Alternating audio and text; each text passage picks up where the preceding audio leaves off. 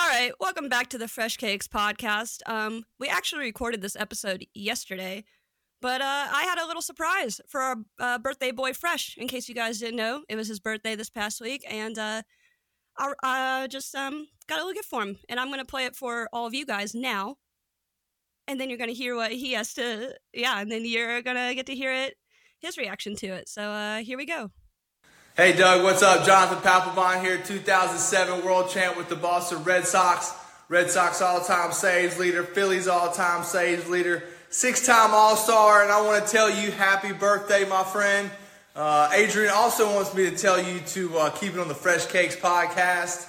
It's the best podcast out there, apparently. So, and one last thing, you know it, Yankees suck. Happy birthday, Doug.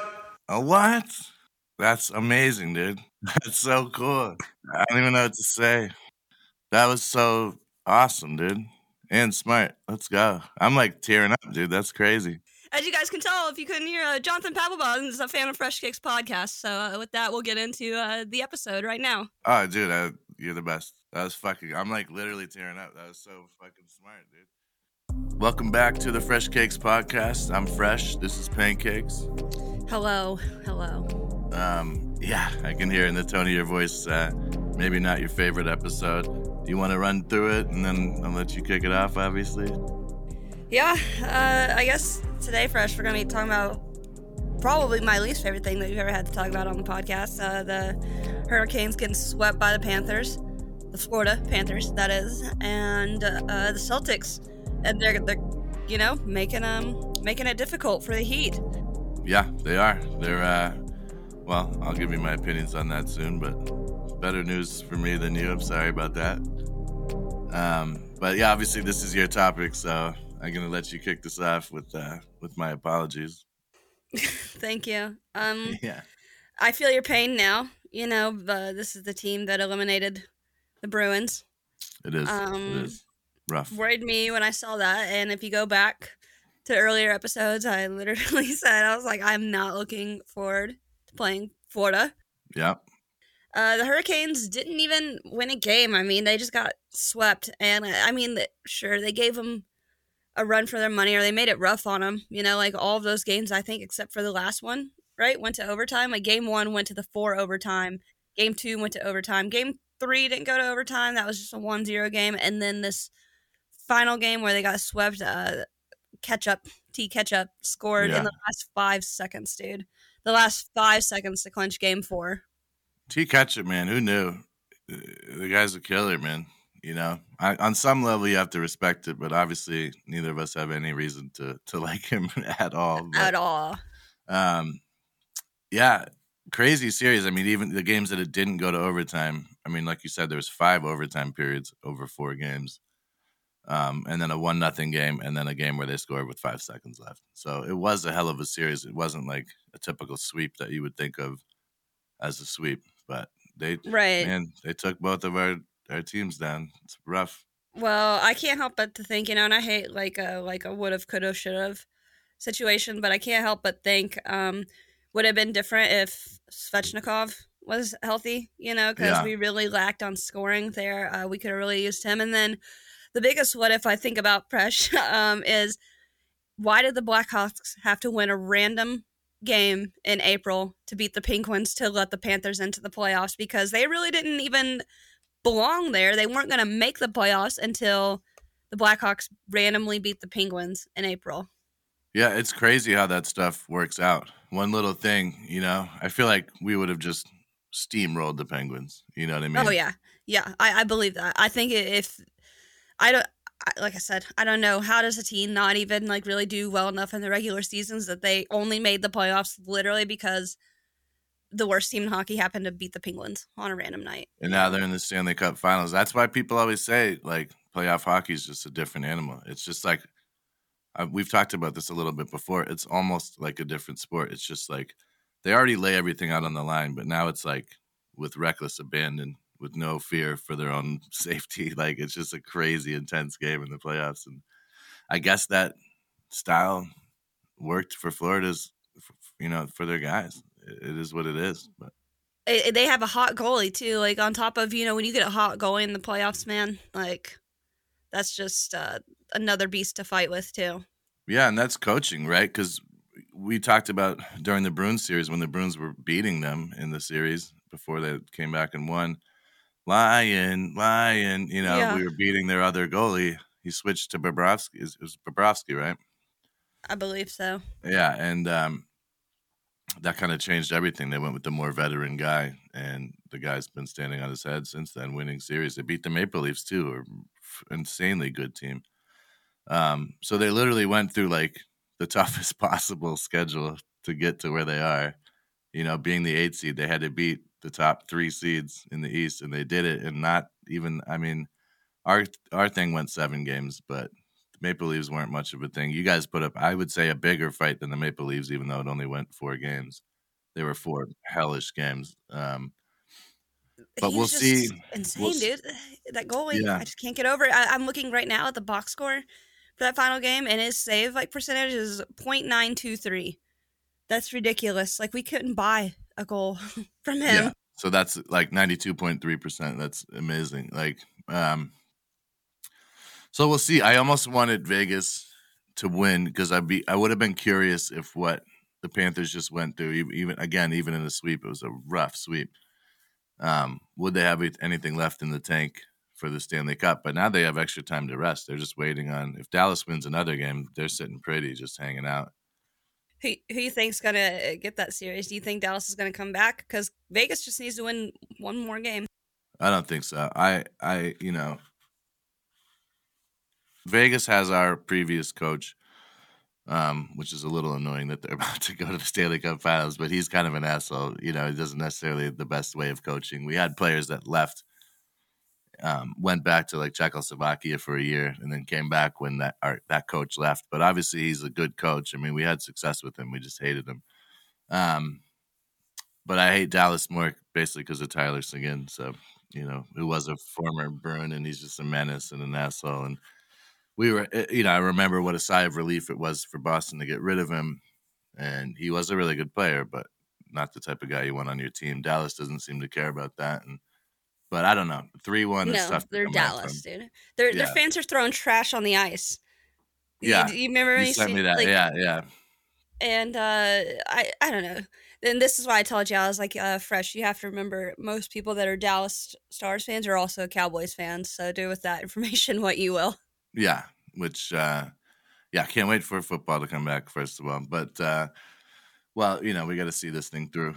But, Cowboys fans, weird fan base. I don't know. Like, I feel like half of them are not from Dallas. They just liked the team in the 90s or something. But, no, it's got to be Golden Knights. It's just, I don't know. Think about like hockey places.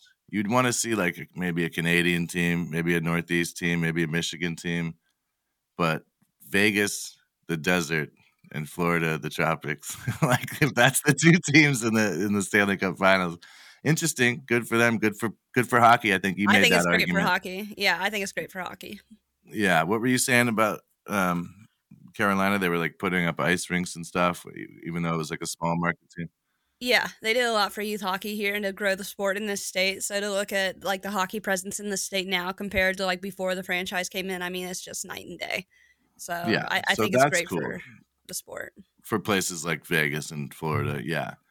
I do think that is pretty cool. Feel bad for your guys. I understand what you're saying about Svech. We had Hampus Lindholm. We found out after he was playing on a broken foot, led the National Hockey League in plus minus, meaning like goals scored while he's on the ice versus goals scored against you. So led the entire league in that. Obviously, a pretty phenomenal player. So you wonder about that too, but it's over now. Doesn't matter anymore, does it? So, Not until fall. not until the fall, but next year should be interesting. Bruins have a lot of questions to be answered. Is Bergeron retiring? Is Krejci retiring? Should they retire? Are they a step slow this year when it gets that late in the season, or more injury prone? I think we have more questions than you guys. I think probably you guys are better than us next year, but we'll see. Yeah. Lot to happen in the meantime. But I want to talk about curses because we were cursed. And the Celtics were down 0-3 in the Eastern Conference Finals against the Miami Heat. Rough, right? We're the 2 seed. They're the 7 seed, I think, or the 8 Yeah. seed. They were had to. Yeah, lost their first play-in game, but they were high enough seed that they got a second play-in game. Won that, backed their way into the playoffs. So again, two Florida teams, very similar, like literally stumbled their way into the playoffs by accident almost. And they almost swept the Celtics. We won game 4 in Miami. Go back to the Boston Garden, and it's like, well, we have a losing record in the playoffs at the Boston Garden. We've talked about that, the cursed garden. How's this going to go? But they pulled it off last night. Great win. 4 starters with over 21 points. It was like a real team effort. It wasn't just like Tatum or Jaylen Brown going off. It was like really everyone got involved. Pretty awesome to see. So halfway to history, no one has ever come back from an 0-3 deficit in any part of the playoffs, not just Eastern Conference Finals. 0-150 when you're down by 3 games. What do you think about that? Any chance? I'm going to tell you what I think I told you the other night. I said, hey, the Red Sox did it at one point, came down, so it would make sense for the Celtics to do it, Yeah, and we've been talking about that. I love that Marcus Smart said about don't let us get one, because that was Kevin Millar's first baseman for the Red Sox in 2004 when we came back from 2003 for the first time in baseball history to beat the Yankees. And actually, after that quote, he said we never lost a game. We won 4 straight against the Yankees, and then we swept the Cardinals to win the World Series. So I love that they're taking that mantra on. Tomorrow night, you win 1 in Miami, you go home to Boston, Game 7. Game 7. Yeah. So tomorrow night is a big test. But I've seen some people make this point, and I agree with it. A lot of these teams that go down 0-3 are more in Miami's shoes. Like, they're not the 2 seed or the 1 seed. They're the 7 seed or the 8 seed, right? Yeah. If they even do force a Game 7, that's a road game for them. Boston's in this weird situation where they're the better team but went down 0-3. But if they do get to Game 7, that is a home game for them. So, we'll see. We'll see if that means anything. Boston's the more talented team. It's just like, can they keep it together? Their coach is like 34 years old. You know what I mean? He's like your age, basically, coaching them. Hey, I'm not 34. I'm not even 30 yet, so don't even put me in that. Closer to you than me, I'm ashamed to say. But yeah. So we'll see. We'll see how that plays out. Miami's coach is phenomenal, right? And yeah, the Celtics have had it rough. They've had I think it's 3 coaches in 3 years with all this talent. You hope that doesn't ruin what could be a dynasty, because the last coach, he had some behind the scenes fussiness with some lady that was in the organization or something. It's kind of like hush hush a little bit, but so he was a really good coach, but he fucked up. So he's gone. So now we're just get this new coach. Boom. So hopefully that doesn't affect their dynasty. Hopefully it wasn't like they could have won with a more experienced coach. But we'll see, man. You got to win 1 game at a time. Beat Miami. Yeah.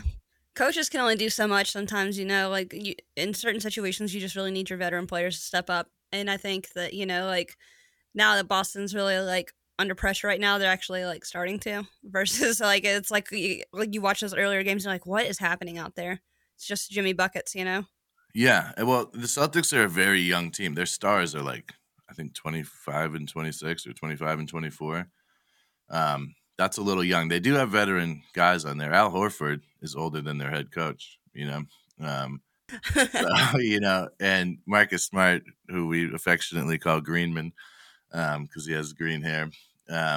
You saw this thing. He took the coach's chair in the huddle at one point, and sat down and started hyping up the team, because he's a veteran leader for the team as well. So you love to see things like that, like veteran players stepping up. Will it mean anything? I don't know. 1 game in Miami to force a Game 7 to have history on the line. You gotta.